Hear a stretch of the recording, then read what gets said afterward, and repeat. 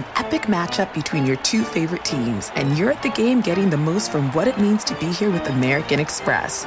You breeze through the card member entrance, stop by the lounge. Now it's almost tip-off, and everyone's already on their feet. This is gonna be good.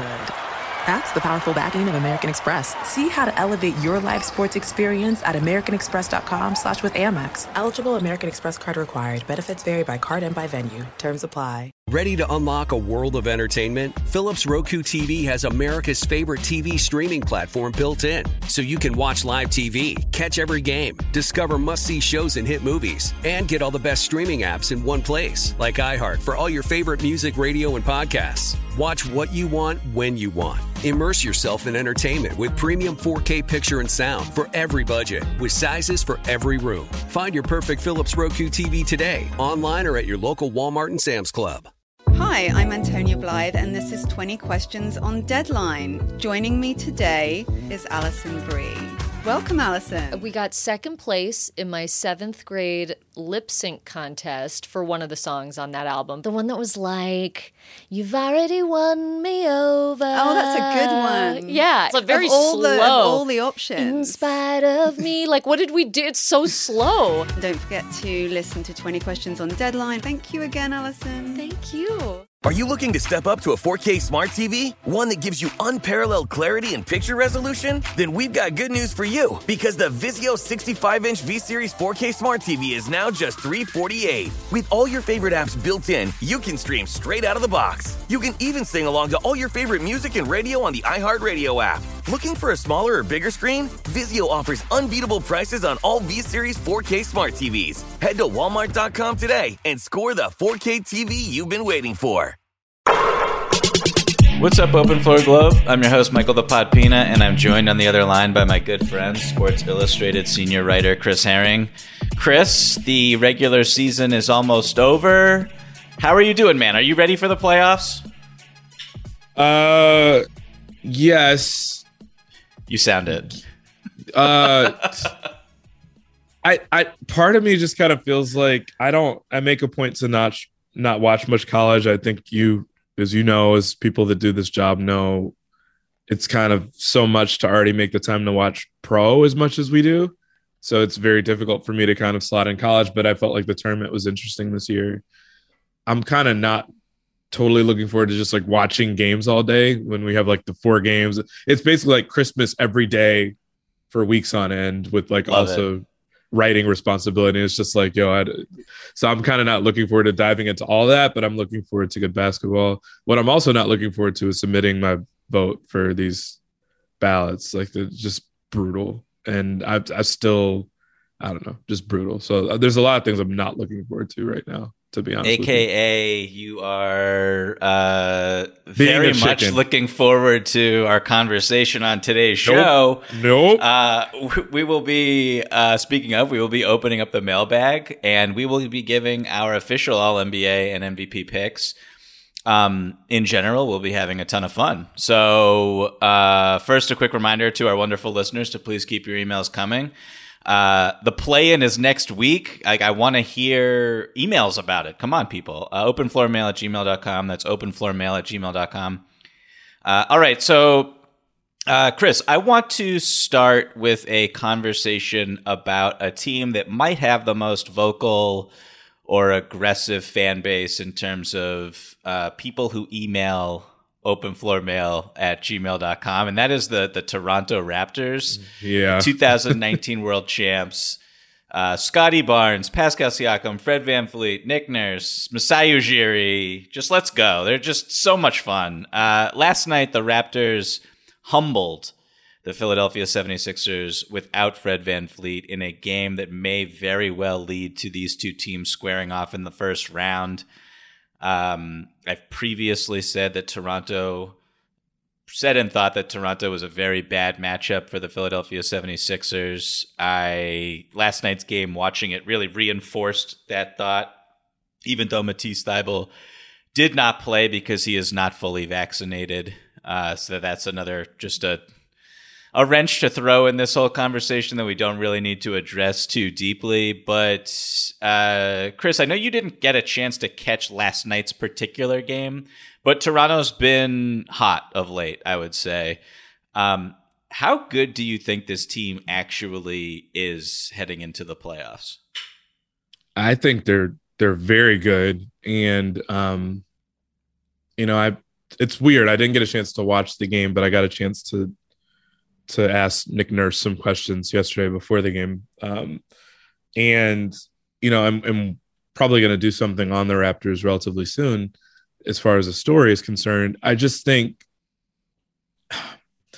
You remember a story, one of the stories that stands out most to me of like all the ones I can remember from the last 5-10 years is one that Tom Haberstroh wrote about the Memphis Grizzlies. This was the grit and grind Grizzlies and the fact that they were basically like the best team in the clutch for like 4 years in a row.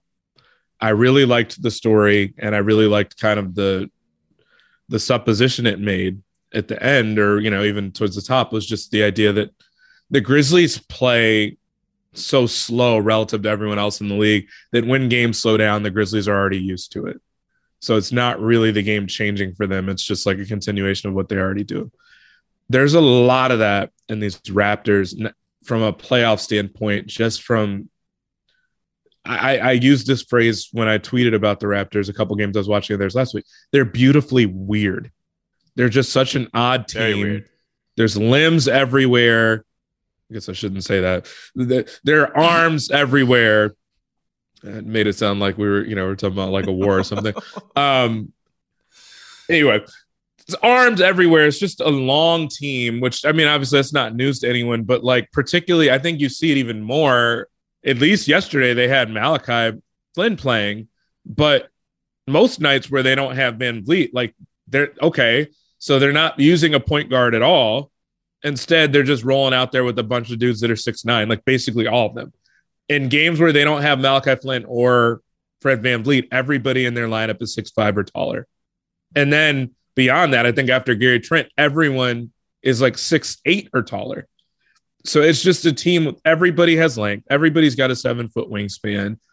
It's impossible to like get around them easily. It's hard to shoot over them.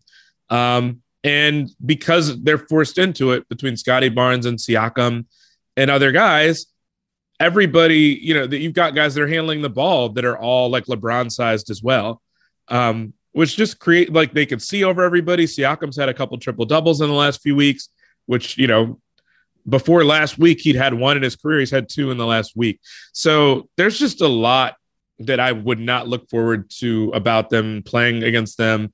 Guys are starting to seemingly be more comfortable. Achua is hitting threes and has the confidence to hit them.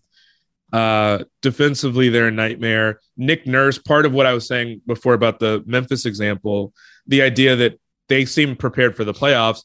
The playoffs are responding to kind of like the situation you're in as far as what the other team is doing, as far as an injury happening, as far as foul trouble. This team has kind of had to experiment all year just because. Injuries, because Nick Nurse enjoys coaching a weird team that Masai Ujiri has put together, because Nick Nurse is going to kind of throw the kitchen sink at you from a zone standpoint in the middle of a game, in the middle of a quarter. This team is prepared, and I think they've got too many things they're good at. They can get hot from three. I would not look forward to playing them at all if I was anyone, let alone Philly, which has its own stuff to work out seemingly.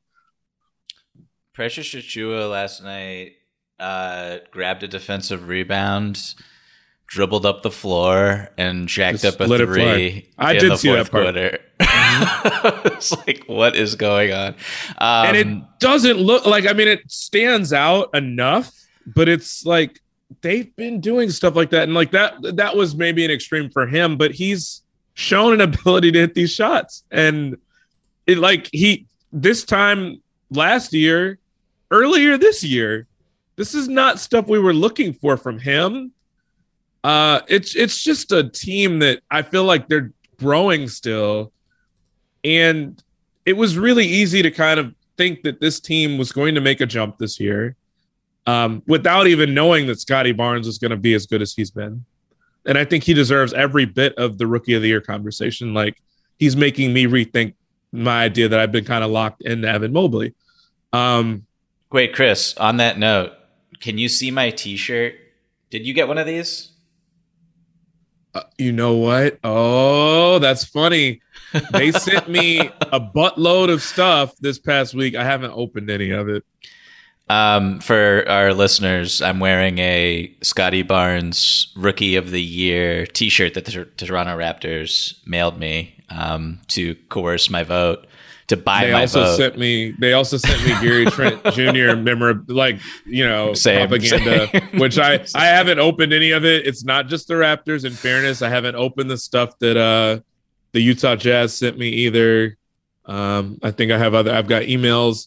Someone called me complimenting my book out of the blue the other day, and I was like, "Oh, so you need my vote for something? Thanks." Like PR person I haven't heard from in 6 years. So it's a little. I was in Whole Foods the other day. Somebody called me about the Warriors. I'm just like, good Lord, man. So, no, I have not opened it. It's it's silly. It's that silly time of year. But anyway, Scotty Barnes deserves to be in that conversation. Like I just think.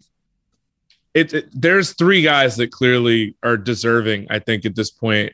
And you have a fourth and fifth guy, quite frankly, that statistically are really good. That like Franz Wagner in a normal ass year could be Rookie of the Year without, like, numbers wise, he has a stronger case than like anybody that's played in recent years. If he was on the Warriors, he would be in this conversation. People would be vociferous about his case. If he was on the Magic in most years with this stat line that he's put up, and not just the stat line, he looks it like he's good. And is playing every game. Yeah. Yeah. So it's just a tough year, man. Like, I don't know. I'm being a chicken about a lot of my votes so far, but that team is legit, and I would want nothing to do with having to play them, if only for Nick Nurse and the wrenches he's going to throw on what he does and what he tries. But I think out of necessity, they've had to try a lot of crazy stuff, and a lot of it has stuck to the wall. I'll put it that way. Our producer Shelby just wrote us a note saying that he wants the Gary Trent Jr. stuff. I apologize, but the Gary Trent Jr. t-shirt that was mailed out, I've already worn it once. It's actually incredible. I'm going to be wearing it in public like all summer long. No offense to Gary Trent Jr. I wish it was another player on it. It was a little cooler. Sorry, Gary Trent Jr. Wow. But first of all, no, I'm sorry. But it's like, what is he really in the most improved player? Like, is he top 10 for you in that? We're doing like a little sidebar here, but like, I think he's probably like a long list candidate. I looked at it, and I think his case is just kind of whatever. Like there have been games where I watch him, and I think that where. He has games where he hits 7, 8, 9 threes, but absolutely. I just think I'm not sure that. Yeah. There's a lot of guys that could be on that list ahead of him, in my opinion. But I think he's had a good season. So anyway, with that win last night, the Raptors. I mean, they were already basically locked into the 5th seed, and beating the Sixers. It looks like the Sixers have something like 60% chance to finish 4th. And you look at kind of how things are shaping up, and there's still a couple games to be played this weekend, and nothing is cemented yet. But honestly, if we know Miami's number 1, if Toronto plays the Sixers in the first round, I'm picking Toronto in that series. And I'm not, based on just how James Harden has looked, I'm just not like... I think it's DEFCON 1, DEFCON 5. I don't even know which DEFCON is the bad DEFCON, but it's not looking good for the Philadelphia 76ers right now. And I'm picking Toronto in that series, and then like Toronto also matches up fine with the Miami Heat, assuming the Miami Heat beat whoever they play, who is the 8th seed. And all of a sudden, it's like, it's not crazy for the Toronto Raptors, this team that was basically an afterthought for the entirety of the regular season. It is not an afterthought, or it's not impossible for them to make a conference finals run. And then once you get to the conference finals, Who knows? And Pascal Siakam is, I don't want to step on the All-NBA conversation too much, but he has been ridiculous, as you were saying. Fred VanVleet is an all-star. And is if they make the conference finals, what degree of surprised, astonished, what's your reaction going to be to that? I'm not. No, I'm dead serious. And this is not a recent thing. They've been playing well for a while now. Again, everything they have done on some level has been somewhat out of necessity, because up until a week and a half ago, they weren't safely in the playoffs. They were a play-in team. So they've had to kind of charge things up, but they've had talent all along. I think it's kind of fitting into roles and, again, trying different things. Sometimes it's going to backfire. They've got a lot of young guys on that roster. They've had a lot of injuries. Maybe their best defender on their whole team has missed a huge chunk of the season. And so there's that. They've been playing most of the season with one legit point guard, maybe I guess 1.5 with the time that Flynn has missed. Very good point guard, but still it's difficult. Most teams can't operate with one point guard on their roster. And, even if that person is an all-star, it's just a team. Like I said, the best way I could say it is I would want nothing to do with them. If I am the Heat, if I am certainly the Sixers, which every day it kind of seems like there's, figuring out the James Harden situation and that fit, to the point now where I've seen people on Twitter that I actually respect say man, is it a for sure certain thing that when Harden's deal is up that you're what are you giving him contract wise? Obviously you have to give him the max or else he's going to leave. But do you want to do that? What sort of contract do you want to lay out for this man, given what you've seen? Which, remember, 2-3 games in, we were ready to throw parades for the Sixers. Our editors were asking for stories we want to write stories on the reaction for the Sixers and how they look with Harden and how great they look. I'm I don't want that responsibility, mostly because I don't want to look like a clown, 2-3 weeks later. And at least I'm not wearing clown shoes. But, yeah. But, I mean, it's like you said, I don't know which DEFCON it is either, man. But it's if they lose in the first round to a lower seeded team that legitimately flat out beats them, yeah, there's going to be some conversation. You know that Charles Barkley meme, not meme, but just we are going to have we are going to start a dialogue or whatever it says. Dialogues are going to be had in Philly if this happens, about Morey as well. I mean, because the idea that people were the heist that he pulled off to get James Harden. At a certain point, we're going to need to have a conversation about Harden turning it on and off, and the idea of okay, there's something to be said for what is on right now.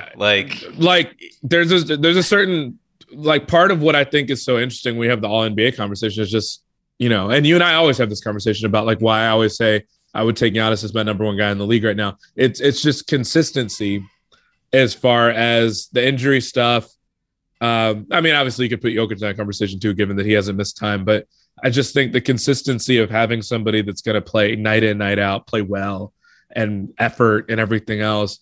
And it's a tough scene right now, given what does on look like for Harden in a year where Embiid has been healthy. It's tough. It's a tough scene, and I don't know what to expect, but the trajectory of where the Raptors are at versus the Sixers, if they have to play each other in the first round, good luck. If you're Philly, good luck. I don't want to bury the Sixers long term because I do think they still have Embiid. If they get spacers, better shooting, another ball handler, a third star beside Harden and Embiid, we'll see what happens. But this team, no, sorry, 0% chance of winning the championship. Harden was complaining about spacing after the Raptors game, or mentioned spacing after the Raptors game, and Danny Green hit 6 threes. What are we talking about? I didn't even know that. I haven't even, like I said, I haven't seen it. I didn't even know. So Danny Green had a good game. Danny Green was all Doc was talking about in pregame, by the way, about just how valuable a guy he is, which he is. But Yeah, I don't know. Like there's parts of me that like if you could have just added James Harden to the roster without giving anything up, which life doesn't work that way. If you could have kept Curry, and Drummond has been so important, just in Brooklyn, quite frankly. I don't know. I just think you shouldn't have to ask the question of whether something was lost when you add someone like James Harden. And the fact that we're having that conversation is not good. But we'll see what happens. Crazier things have happened. Ready to unlock a world of entertainment? Philips Roku TV has America's favorite TV streaming platform built in, so you can watch live TV, catch every game, discover must-see shows and hit movies, and get all the best streaming apps in one place, like iHeart for all your favorite music, radio, and podcasts. Watch what you want, when you want. Immerse yourself in entertainment with premium 4K picture and sound for every budget, with sizes for every room. Find your perfect Philips Roku TV today, online or at your local Walmart and Sam's Club. Billie Eilish and Phineas O'Connell, they're with us today on Crew Call. I'm your host, Anthony D'Alessandro. Billie's vocals, it was automatic art. I had to choose a more challenging route than just da da da da. You know what I'm saying? It could have been easier. And a lot of people have asked me how did you choose to have it be so soft and so simple? And what else was it gonna that's what the song wanted. Thanks for listening to this episode of the Crew Call podcast on Deadline. Okay, I want to quickly shift gears and throw this question at you. An email from a listener named Drew that is, I don't think we're going to spend too much time answering it, but Drew, shout out to you for writing it, and it's hilarious. Drew writes, Michael, Rohan, and Chris, continued great work. With all NBA teams on everyone's mind, I have a thought experiment. What would happen if your 2021-22 All-NBA first team played the Oklahoma City Thunder's current starting five, but you had to replace one of the All-NBA first teamers with yourself? Who wins? Can't wait to hear your answers. Drew, thank you so much. I'm gonna throw it to you, Chris. Why don't you give us your answer first, and then I'll tackle it real quick. If you could give me even 5 seconds, this question is so funny, just because it's I don't, without being mean, because it's not a criticism. It very much reminds me of a question. I went to college. I went to a school where a lot of people enjoyed things that come from the earth. This strikes me as one of those questions where maybe, I don't know. Anyway, it's a fantastic question. Somebody asked me a question when my book was coming out. What did they ask specifically? Anthony Mason and Charles Oakley versus 100 Reggie Miller-sized Reggie Millers. Who wins the fight? And it's very much like one of those sorts of questions, because I was just what? I don't even know where this question came from, but it's hilarious. What I would say is I think the team, first of all, I've watched some brutal Oklahoma City games, and for all we know, Oklahoma City would probably still sit out Shai Gilgeous-Alexander. So I'm going to go with the All-NBA team with me on it, because I could at least just hide in the dunker spot or, sit on the bench and give them more spacing, and they'd probably just do better 4-on-5. They would win 4-on-5.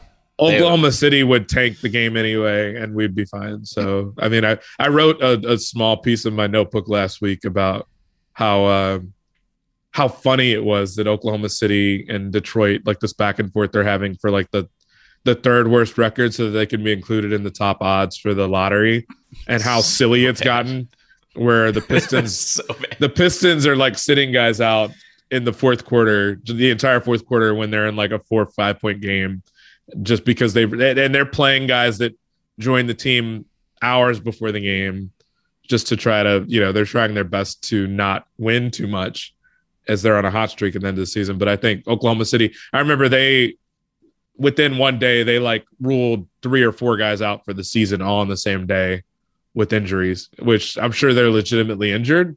I think they're legitimately injured. Let me not be too certain about it. But the fact that they ruled all of them out at the same time, I was like, oh, this is interesting. And I don't know. So anyway, I'm going to take the all NBA team and not think too much about it. I think legitimately 4-on-5, they probably could win. against Oklahoma City if they're not playing certain guys for sure. I am also picking myself and for first team All-NBA players. And honestly, I'm just like, why doesn't this made me think about why Oklahoma City doesn't just sign like the starting five for the Harlem Globetrotters for the last week of the season, just so we could like see a show when they play. Like at least it would be super entertaining and just. Oh man, you just asked why don't they sign Harlem Globetrotters? We're an entertainment industry, you know. Like the players that they signed, I do not want to belittle them any further than I already have, but I don't know what their long-term future is in the NBA on an NBA roster. They're playing minutes, big minutes, huge minutes to lose. So I like it's a sham. They did sign my boy Simpson from Michigan though, who's like the best hook shot shooter since Kareem. He made me think of the Harlem because he is a Harlem Globetrotter type of player. He's like 6 feet tall, 5'6" or whatever he is. Yes, he exactly. is. I mean, I'm sitting here. Let me not do that because he's probably taller than I am. But still, I mean, it's just it's wild. It's wild stuff, man.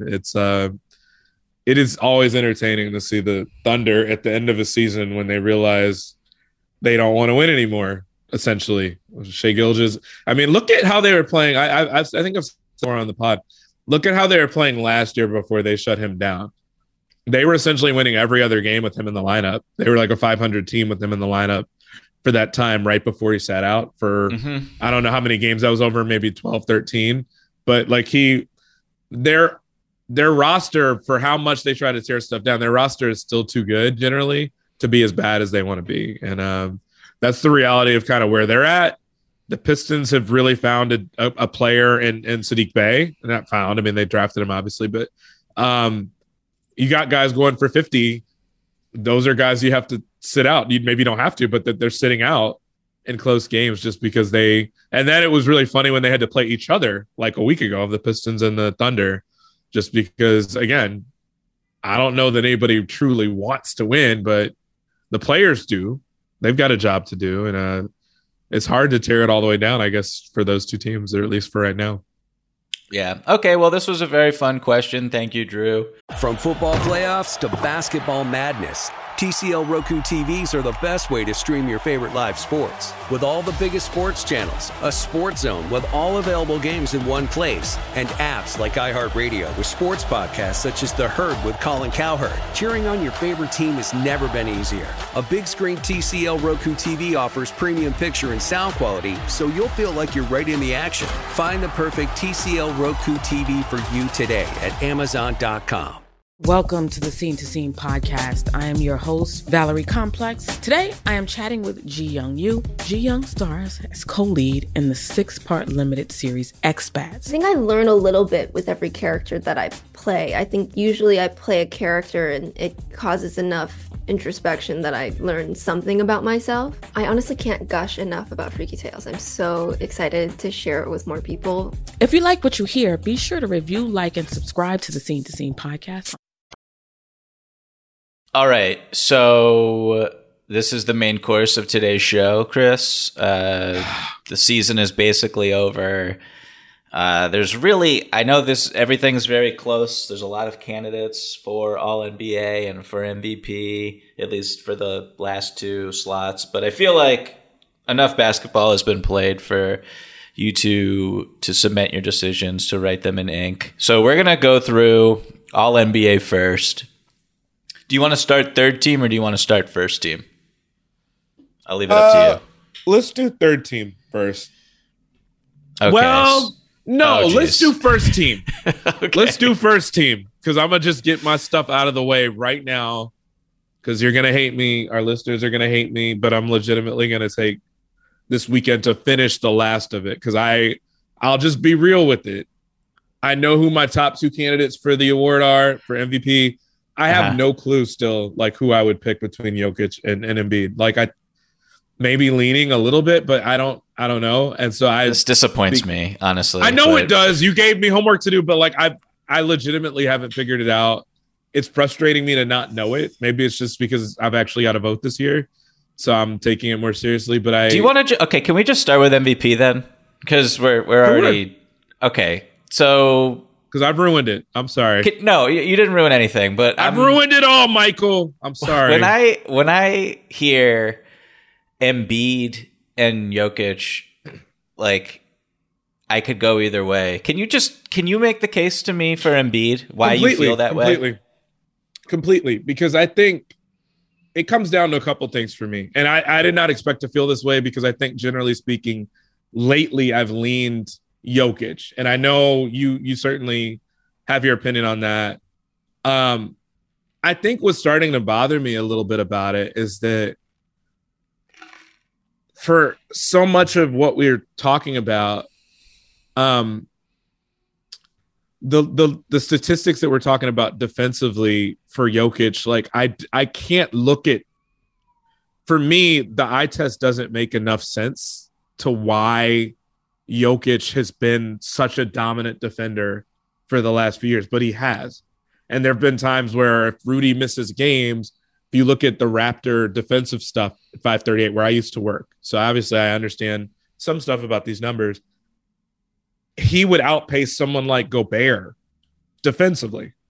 And so when I look at a lot of the advanced numbers that are picking up something, and I'm willing to acknowledge that there's something there that I'm not seeing, that a lot of us are not seeing. I'm well aware at this point, eye test, analytics, whatever, that Jokic is not a bad defender. I'm willing to acknowledge that he's an above average defender.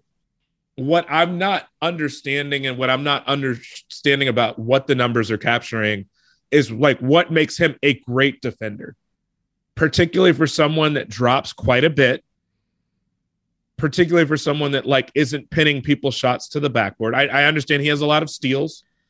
I understand how he's active. I understand that, you know, I was podcasting with Zach Lowe earlier in the week that he kind of stunted people a lot, or kind of essentially psychs them out in terms of making them think that he'll jump at their shots or lunge at their shots when he doesn't. Genius, cat and mouse, big roll man defender. Like, that's what he is. But yeah. Okay, before you go any further, I don't mean to cut you off, but I asked you to make the case for Embiid over Jokic. Are you getting to that? Oh, no. I'm sorry. I thought that you were so for me, that's a big part of it, though, is that I think Embiid is legitimately like, I think that Jokic has an advantage on Embiid offensively as far as some of the numbers are concerned, even though Embiid leads the league in scoring. Defensively, I think Embiid is better defensively, and like I'm not sure how or why the advanced numbers are decidedly showing Jokic. But I also feel like because of that, when you factor in the idea that Jokic has an advantage on Embiid offensively with a lot of the advanced numbers, which I do understand, if that's what's creating the gap here, the sizable gap here, and I'm not understanding that part of it, I'm not just kind of willing to say I'm voting for him. I do readily understand that Jokic, that he's played without the compliments of like his two best players. For me, Embiid, like we just sat and talked about part of why I feel the way I do about Embiid. Embiid's numbers have gotten better in the second half as well, just like Jokic's have. I'm looking at Embiid play with a guy that, as good a player as Harden is, like I'm not sure he complements him super well. We just talked about how we're not sure that this makes the team even capable of getting out of the damn first round. So, and it's also someone that has the ball in his hands a lot, but I'm not sure that they've really built this team in a way that really helps Embiid.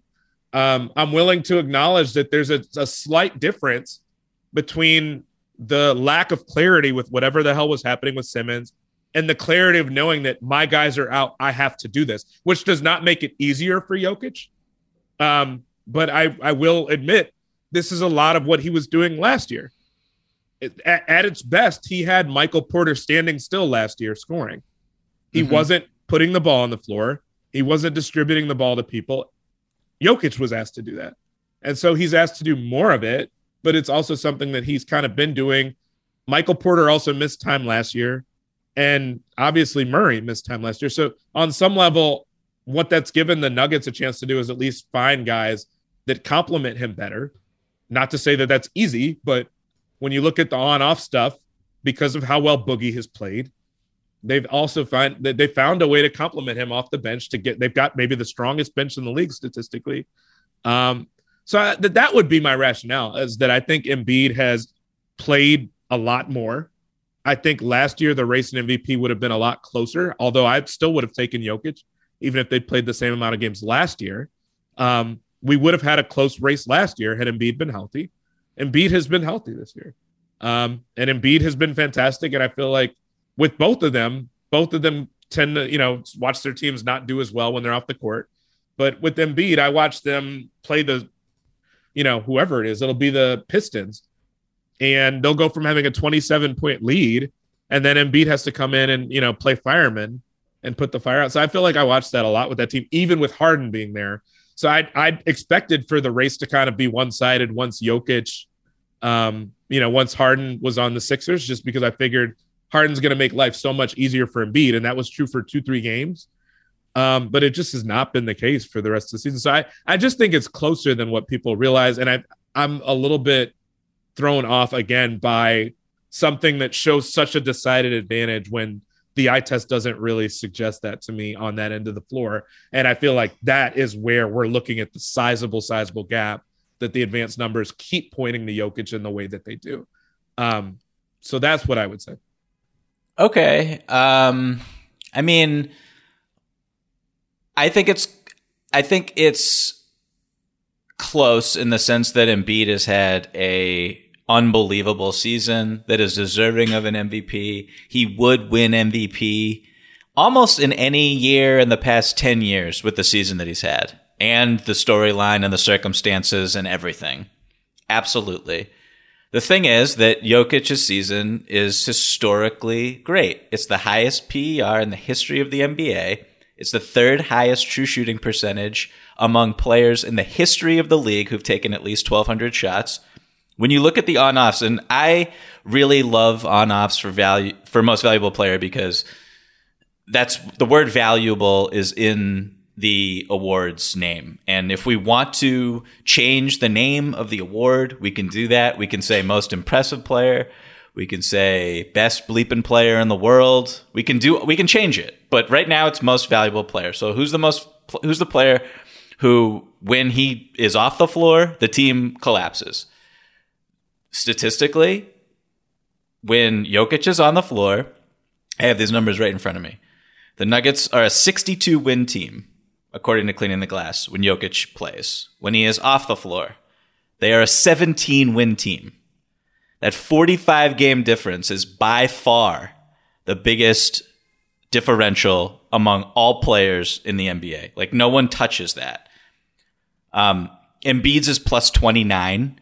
Antetokounmpo's is plus 25. Again, Jokic is plus 45.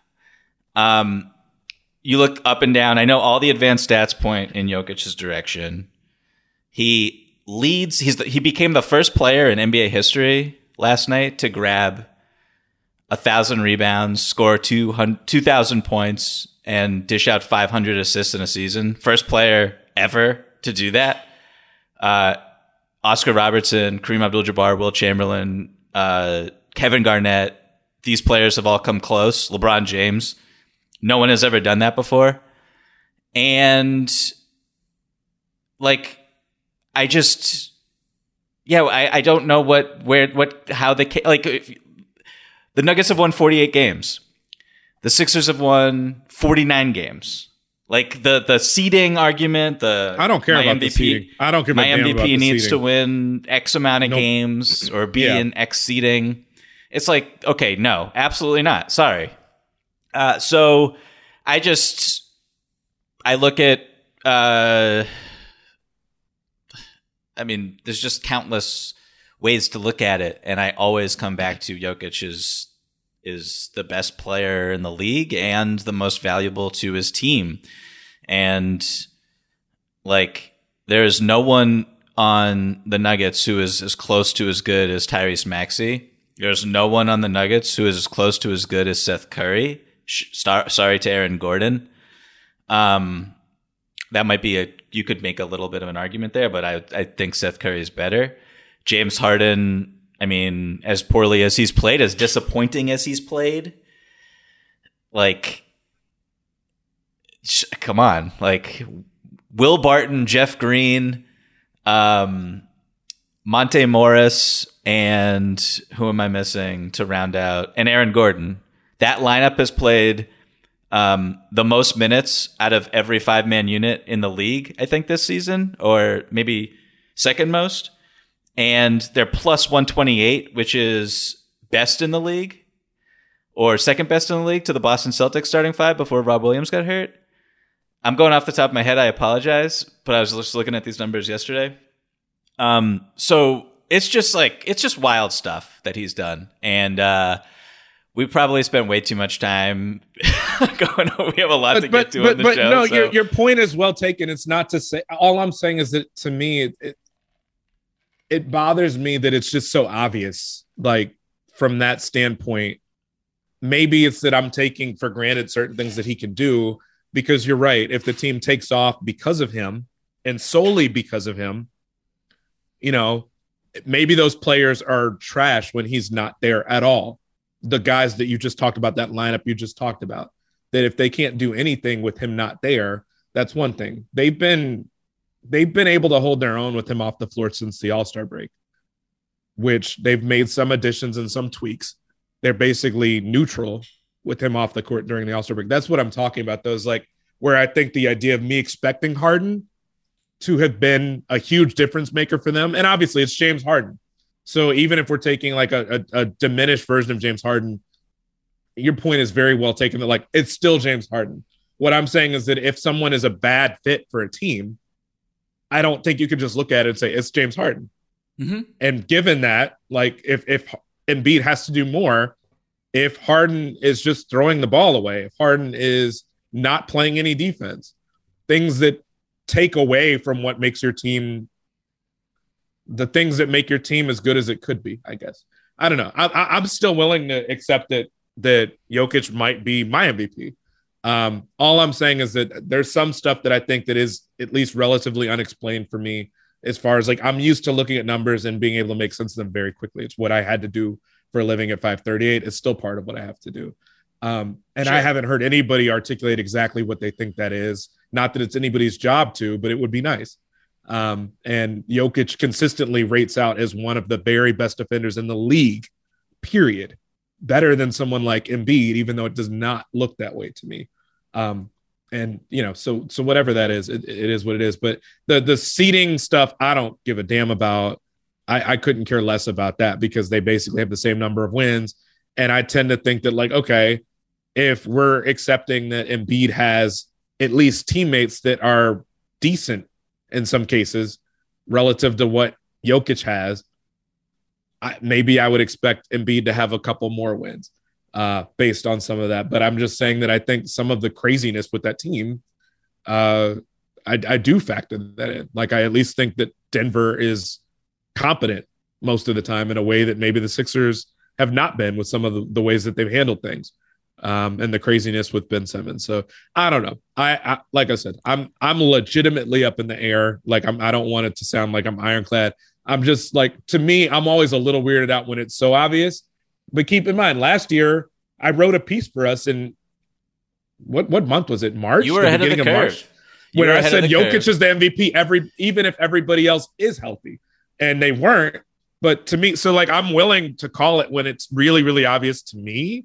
Mm-hmm. It's been weird to me, though, that it's just been so obvious to everyone else. But Jokic fulfills what I would think most people see as an MVP when you're leading your team and everything.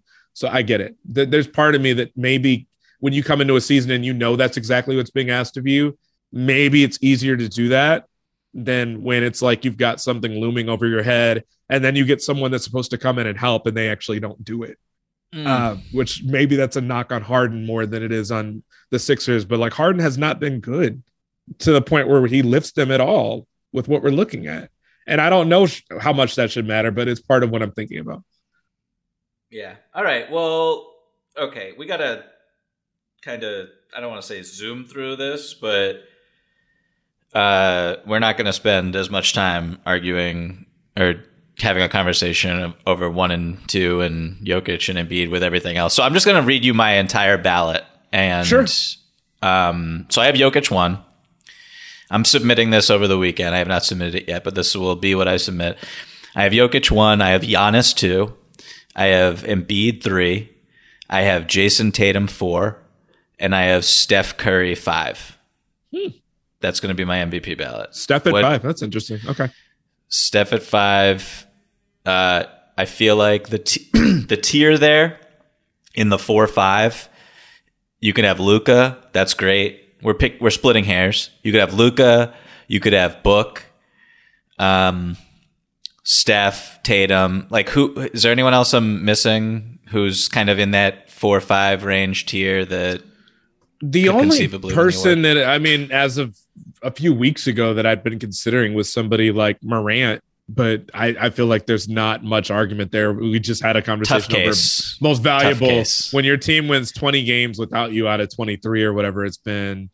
I mean, he's been missed fantastic so much time this year, but he's missed a lot of time, and his team has been better, you know, record-wise without him than they were with him. So, no, I don't think there's a case there. So I really feel like there's a case where maybe 6 or 7 people could have your vote, but that's about that in my mind, what I would think. Chris, it's time. What's your ballot? So I have those 2 guys at 1 and 2 that we obviously talked about. I still have not locked that in. Obviously, I've not submitted my ballot yet. I had Giannis 3, Luka at 4, and Tatum at 5 for mine. So I'm pretty much in lockstep with what you said as far as those guys in consideration. I feel like most people's ballots will probably look like that as far as some, you know, maybe someone's in one spot or the other, but I kind of feel like those 5, maybe Booker will be most people's top 5 or top 6. I'm interested to see how many people have Steph in their top 5. We'll see. Yeah, you know, I just kind of clung to him as like Luka. Luka and Steph was very, very, very, very close for me. The Steph thing is just, it always just comes back to value and look, like, nothing against Luka, and I know this is like circumstantial and weird, and it has to do with how rosters are structured, and there's a lot of noise involved. But like, the Mavericks are like fine when Luka isn't on the floor. Like, I understand his usage and all the things he does on offense when he's there, but they're also really tricky to defend, and they defend really well when he's off the floor. So it's, yeah. But I again, if you have him 4, that's great. People will there might be some voters who have him even higher. I can't wait to see. He had a slow start to the season. Him and Tatum both. I mean, that's kind of what's been weird about this year is that there were very few guys that there were very few guys that beginning to end were just great. Steph is another good example of that. So Steph in the straw poll, the first straw poll, he was like the unanimous MVP winner. Right. In December. I mean, this is easily, since I've covered the league, the most that the conversation has shifted, where it's really gone through 2 or 3 different people, but completely different. You know, Steph was dominating the poll. Then Embiid was dominating the poll. Now Jokic is dominating that poll. So it's just, I can't ever remember 3 different people kind of wearing the hat during the same season. Or if they were, it was like relatively close. And all of these vote totals have been way different. My opinion has shifted on those people to some degree as well. But I don't know. It's been a weird year from that standpoint. So I don't know. I don't even know how my own effing ballot is going to shake out. But it's been a strange year. Whoever wins will be super, super deserving, because it's not an easy year to make a lot of these calls. I would not even just say MVP for me, but just the All NBA. I actually think All NBA might be easier than normal, just because you've had so many guys that have missed time. You don't have to consider someone like Dame, Kawhi, Paul George. Yep. So it actually feels easier to me than it would normally be, but it's still difficult, which tells you about just the caliber of the players, obviously, and how much certain guys are propping up their teams. Okay, so speaking of All NBA, let's get back to that. Let's do first team first. Okay. My first team is my 2 guards are Steph and Luka. 2 forwards are Giannis and Tatum. My center is Jokic. So my first thing I just want to say is that, the big thing here is that, trying to get all the best players on first team, regardless of position. I hope in the future that is how it is done. And I hope that we can ignore positions and just do this thing and just grade out the top 15 guys and rank them like that. That's not how it is right now. So to have the option of voting for players who do not play a certain position and putting them at that position makes absolutely no sense to me. Joel Embiid is a center. Nikola Jokic is a center. If you feel one is better than the other, one has to go in first team, one has to go in second team. That's just how I feel about that. Okay, what is your first team, Chris? No, I agree with that. And once I situate what the hell I'm thinking in my head, we'll iron out one versus the other. I'm not going to put them on the same team because I also don't like what it does down ballot to do that. So I will pick one. I don't like that it's designed that way. I feel like the league is trying to provide wiggle room to not have those 2 guys on, one of them on the second team when one will probably finish as the second in the MVP voting, which I get it. It's a kind of a rare problem, although they would have run into the problem last year too, had Embiid played more.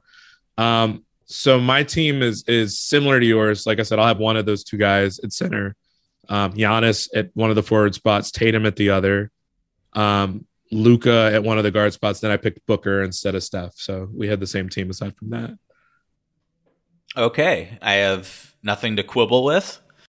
Ready to unlock a world of entertainment? Philips Roku TV has America's favorite TV streaming platform built in, so you can watch live TV, catch every game, discover must-see shows and hit movies, and get all the best streaming apps in one place, like iHeart for all your favorite music, radio, and podcasts. Watch what you want, when you want. Immerse yourself in entertainment with premium 4K picture and sound for every budget, with sizes for every room. Find your perfect Philips Roku TV today, online or at your local Walmart and Sam's Club.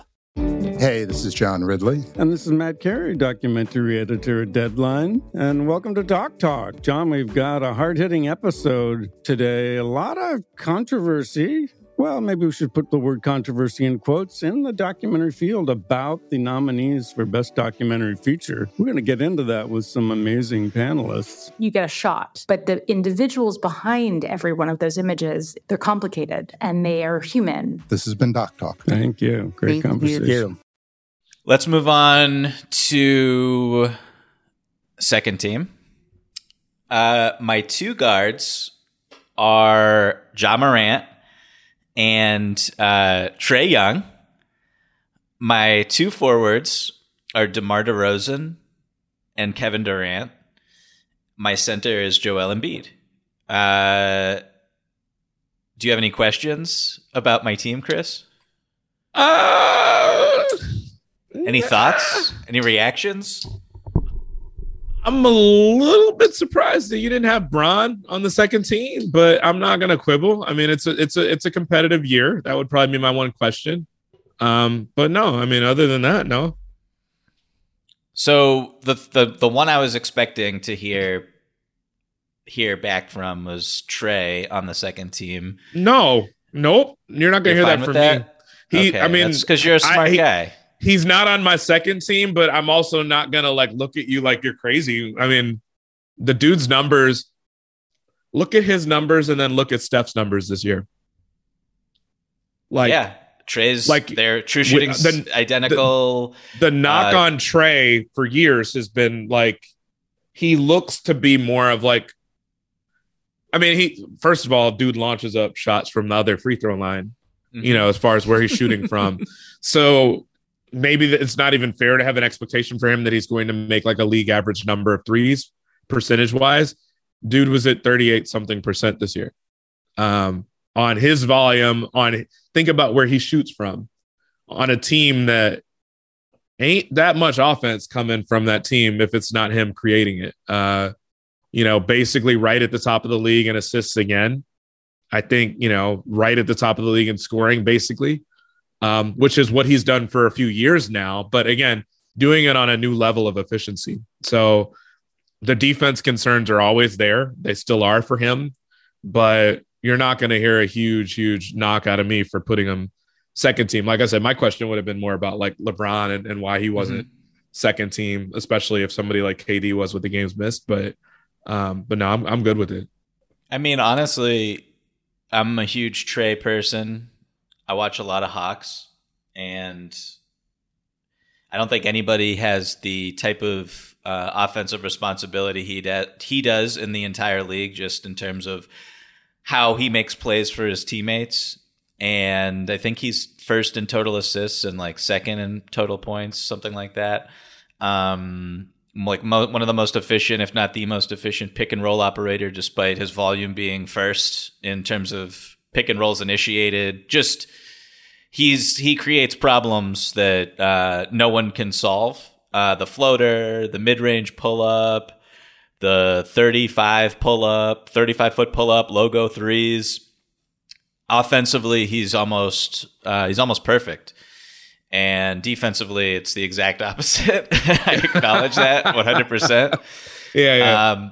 But when you're that special offensively and you make the game so much easier for your teammates, I just think that's worth something, and that's all NBA caliber stuff. And he better make a team.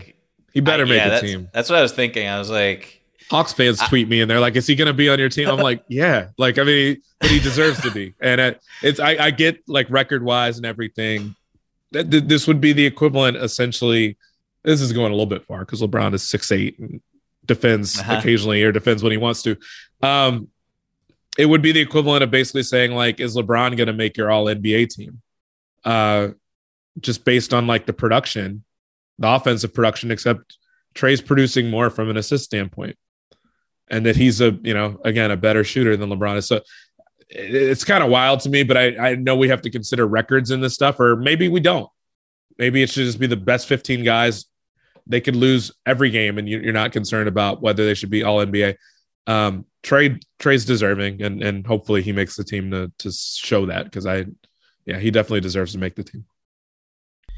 So, okay, tell me your second team. Morant, Steph, LeBron, KD, and then again one of Embiid or Jokic once I make a decision on that. But to me, it's just not having had Steph on my first team. I think he clearly deserves to be either first team or second team. I would probably put him on my second team. Same with Morant, a guy that I think had an MVP caliber season just statistically. I think his team took off in part because of just how much of a jump he made. But again, his team also took off when he sat out. He also missed a lot of time, even relative to like Steph and Chris Paul. I think he missed the most time of any of the guards that really was under consideration for first or second team. So, that's why he's on second team. LeBron still could have a case for, the scoring crown in a year where his team was trash, but he was pretty incredible to watch him, particularly in the second half, to just go for 30, 35 plus like every night in the second half of the season. So I think he deserves a spot. And then KD, it should be kind of a self-explanatory. I think, you and a lot of other folks out there feel he's the best player in the world when he's healthy and when he can play. And he'd be first team if he didn't have the knee injury. And right. For me, just like insane, and watching what he had to play with this year and play through, and just kind of the silliness, although he seemingly excused a lot of it just because he's boys with Kyrie, whatever. He's just as good as they come. So, second team felt appropriate for him too. So LeBron DeRozan is one of those extremely close calls. DeRozan in the clutch has just been uncanny all season long. I think statistically, like if we're just looking at like, okay, LeBron, if we're taking out the age and how impressive that has been when you factor in being a 37-year-old and playing all those minutes as LeBron has, It's like DeRozan isn't super young, and like the minutes disparity is kind of massive, and statistically they're very close. So I just felt like I wanted to like reward DeRozan for contributing to a winner in that sense, as opposed to LeBron, who the Lakers, like, he has a negative net rating this season. That's wild for LeBron James. I don't care who's around him. He's played tremendous basketball. That kind of, when we're trying to split hairs here, that kind of nudges it a little bit for me. But I have the thing about LeBron that's just been so amazing is I think he's like second among all players in field goal percentage in the restricted area among everyone who's taken at least 100 shots or something like that. Like 75% in the restricted area. Like, just wild stuff from LeBron, and he's getting there a lot. So, like, if you have him second team, that's fine. And I wonder how many will have him on the first team, frankly. There will be people who have him on the first team. I mean, he would have, let's be all the way real here. He would have gotten MVP votes. He may still get a couple. I think it would be a little weird considering that they're not even going to make the play-in. And generally speaking, that's been an award that people take some of their cues from standings. So maybe people will kind of be shamed into not voting for him for that reason. But if you take their record and you make it, I mean, how bad are they? If you make their record 8 games better, which that's a lot of games, it's 10% of the season, I guarantee you he would at least get some back end MVP votes, because like he's basically never scored this much before. I think he had one season in Cleveland where he scored this much per game. He still assists, he's still LeBron. And like you said, I mean, there's some aspects of his game that I won't say as good as they've ever been, but like they're not that far off. The difference is the longevity, and not the longevity, but just the availability, which has hurt him. I think him having to play because of the situation they've been in has hurt him, because he's had to play as much, and quite frankly, may end up losing the scoring crown in part because of it, because he has had to sit out these last couple games, which will technically make him ineligible to be on the league leader list. I think. What do you have to play, 58? And I think he's played 56 or something like that. Yeah, I don't think he's gonna qualify. I think he's gonna be a game or two short, which I don't know. Like, Embiid might have passed him for how many points per game he's scoring anyway at this point, but I think Bron is right at 30 or slightly above 30. So it's just, I mean, look, I'm not gonna ever get on someone for kind of rewarding winning. My response to the DeRozan thing would be like, defensively, I don't know what he's adding. I think and I think the Bulls suffered for that and stopped winning, quite frankly, once the defense around him was thwarted, with Caruso and Lonzo Ball. But he's bailed them out so many times. He had the back-to-back game winners. He's been, on a team with another all-star, he's been the best offensive player they have by far. I think even more than LaVine. LaVine has been more spotty than him. LaVine has not been as healthy as he has. In a year where a lot of people missed time because of COVID, DeRozan is going to play as close to a full season as really anybody on this list. He might end up having played more games than anybody on this list of guys that we've talked about so far, where he's going to end up with 77 games played or something, which I don't know if anybody on the first, second, or third team will do that. So you're not going to hear complaint from me about that. I was just curious about why LeBron wasn't there. So that makes sense. Best mid-range shooter in the league. Sorry, Chris Paul, Kevin Durant. Just in terms of volume, DeRozan's been that this year. And then it matters to me, like, when we're talking All-NBA, total stats matter. He's got the most points in the league. Like, I just think that the games are there. You're supposed to play the games. And so in this era of load management, et cetera, if you're 32, 33 years old and you've scored more baskets than anybody else in the world, then shout out to you. Like, I'm applauding you, and you're doing it efficiently. So okay. Very good point. So, okay, third team. My two guards. Third team was hardest for me to do. My two guards are Devin Booker and Chris Paul. two forwards are LeBron and Pascal Siakam, and my center is Kat. I will say real quick that I went back and forth for a long time between Chris Paul and Donovan Mitchell. And I didn't. Yeah. Ultimately, it was like, if the season ended 2 weeks ago, I might have had Mitchell. Yep. But I'm just like, it's such a stupid thing to say, but like the vibes are just no, it's terrible. not because I'm in the exact same boat you are, man. Like I wrote my newsletter and led that with the Jazz about thank goodness for them that they won the other night in that game over Memphis. Obviously, it was one of the first few games that Memphis has lost without Morant. So they almost beat the Jazz in Utah in overtime. But no, the vibes are bad. And I think you're right. Like Rudy Gobert said it with Malika Andrews on ESPN yesterday. And I'm glad he said it. And I think there's probably a little bit of truth to what he's saying, where he's like, the type of season that the team is having shouldn't fundamentally make a difference in me being defensive player of the year or not. I'm still making the impact. The team might not be as good around me. Like he didn't say it quite that upfront, as far as the way he said it. But he was like, nothing's changed about my production, which is pretty much true. But the team has not been great around him, certainly defensively and offensively. And I pointed this out in my newsletter. Donovan Mitchell's basically been the worst shooter in the clutch this whole season. So when we talk about where games are won and lost, and you talk about the DeRozan stuff and the reason that we kind of elevate him on he's on my third team, by the way, DeRozan. So, I think you're right that he's probably a closer call to second team than what I even had him at with LeBron. Donovan Mitchell has had a little bit of a rough year in that regard. They've still needed his offense, but maybe it's like a chicken and the egg thing. I don't know if because they need his offense that badly that he suffers because of it, because he has to do so much, or if it's that for a team that has the best offensive rating in the league, should they be sharing the ball more? Should he be sharing the ball more to get other guys shots when he's struggling that much?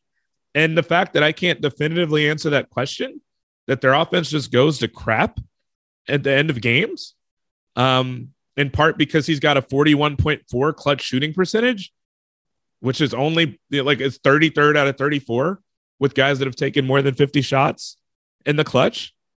I don't know where to place that. Like, to me, it's barely off my all NBA team, but it's off my all NBA team. And I don't feel great about it. He's had counting wise, he's had a good season, but it has not been super, super elite to me. And I think that is where, if the team is on the trajectory that they were when they were kind of duking it out for the second seed in the West with Golden State, it was one thing, because then naturally you're going to try to make room for somebody on your all NBA team when the team is playing really well and that they're, third best record in the league. They haven't been that team for a long time. And the vibes, like you said, have been bad. 6 out of 8 that they've lost. It had been 6 out of 7 before this last game. So yeah, he's not on my team either. You want me to read off my team for third team? I would love for that. Okay. So I think we actually had, in one order or another, just the same 15 guys. I had Chris Paul, Trae Young, DeMar DeRozan, Siakam, and Towns on my third team. I think all of them are super deserving. DeRozan, was in the MVP conversation for a while, which I think was a little bit of an overshoot for people. I think they were kind of looking around. And it was, you remember the weekend that people started having a conversation. It was the weekend that he made those 2 game winners in a row. The Bulls were unexpectedly in first place for quite a while in the East. So people are looking for someone to crown outside of the usual suspects. But I think he's still definitely deserving of all NBA. To me, one of the best arguments for maybe having for having Booker, where you have him second or third team, is the idea that, and maybe for not having Booker as like an MVP candidate, is the fact that I think him and Paul are both super, super responsible for the ebbs and flows of that offense. And so it's not just one guy. I think you can make that argument pretty easily. So, I had Chris Paul there for that reason, because I feel like he's just as responsible, if not more. for their offense doing what it does in Phoenix and keeping everything afloat. Siakam is the guy that I feel like some people may not have on their team, which we talked about him earlier. He absolutely deserves a spot.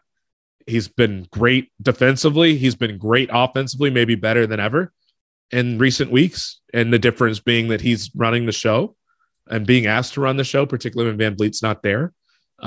Distributing the ball, forcing teams to commit defensively to him, and then kicking the ball to open shooters and everything. And Towns, like, to me, Towns has been the third best center in the game. And I'm sure Gobert won't like that. We'll see. Gobert may make the All-NBA team because I'm sure a certain number of people will put Embiid and Jokic on the first team, which I don't like. But if that happens, you'll end up getting 4 centers. And Gobert will probably make it based on that if it happens. But to me, I think Towns has just been too dominant offensively, and I think he's been fine defensively in a year where Gobert's been dominant defensively and okay offensively. Yep, I 1,000% agree. The one player I don't think we've mentioned, or I Jimmy guess Butler? team, that's exactly what I was going to say. The fact that the number 1 seed in the Eastern Conference has no one on either of our All-NBA teams. Rough. And I thought about it, though, for a long time. I just couldn't get there. Were you closer to picking Butler or Bam for that? Butler. But Okay. Jimmy and Siakam back and forth.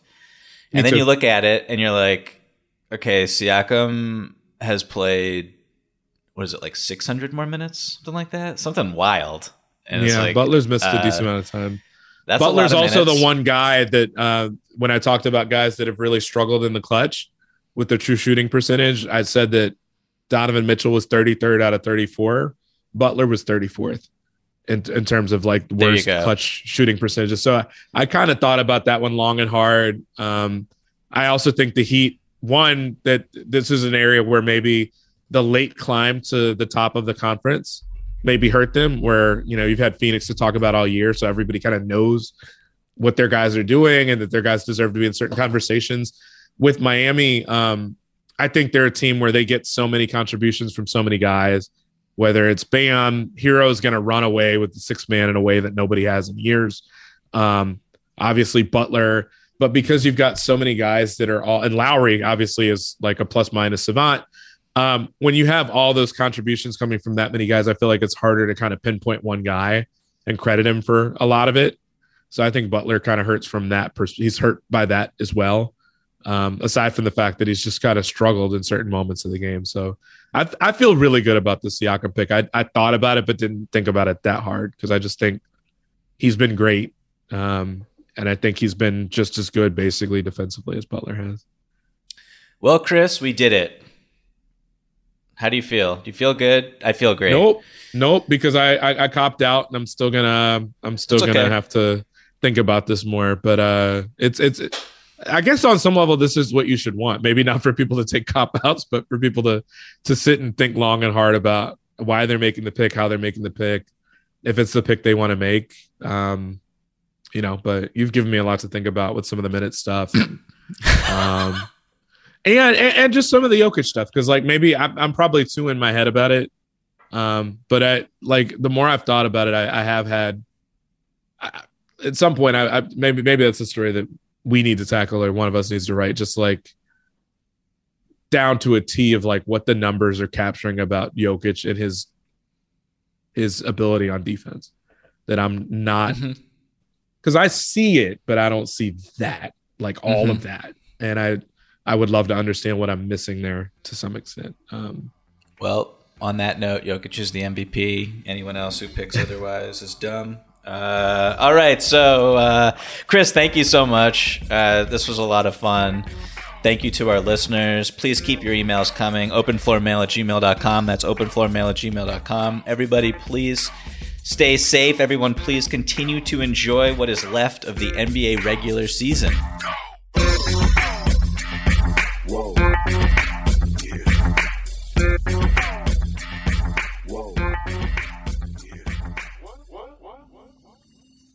Ready to unlock a world of entertainment? Philips Roku TV has America's favorite TV streaming platform built in, so you can watch live TV, catch every game, discover must-see shows and hit movies, and get all the best streaming apps in one place, like iHeart for all your favorite music, radio, and podcasts. Watch what you want, when you want. Immerse yourself in entertainment with premium 4K picture and sound for every budget, with sizes for every room. Find your perfect Philips Roku TV today, online or at your local Walmart and Sam's Club. Hey, this is John Ridley. And this is Matt Carey, documentary editor at Deadline. And welcome to Talk Talk. John, we've got a hard-hitting episode today. A lot of controversy. Well, maybe we should put the word controversy in quotes in the documentary field about the nominees for Best Documentary Feature. We're going to get into that with some amazing panelists. You get a shot, but the individuals behind every one of those images, they're complicated and they are human. This has been Doc Talk. Thank you. Great conversation. Are you looking to step up to a 4K smart TV? One that gives you unparalleled clarity and picture resolution? Then we've got good news for you, because the Vizio 65-inch V-Series 4K smart TV is now just $348. With all your favorite apps built in, you can stream straight out of the box. You can even sing along to all your favorite music and radio on the iHeartRadio app. Looking for a smaller or bigger screen? Vizio offers unbeatable prices on all V-Series 4K smart TVs. Head to Walmart.com today and score the 4K TV you've been waiting for. There's plenty to celebrate in March and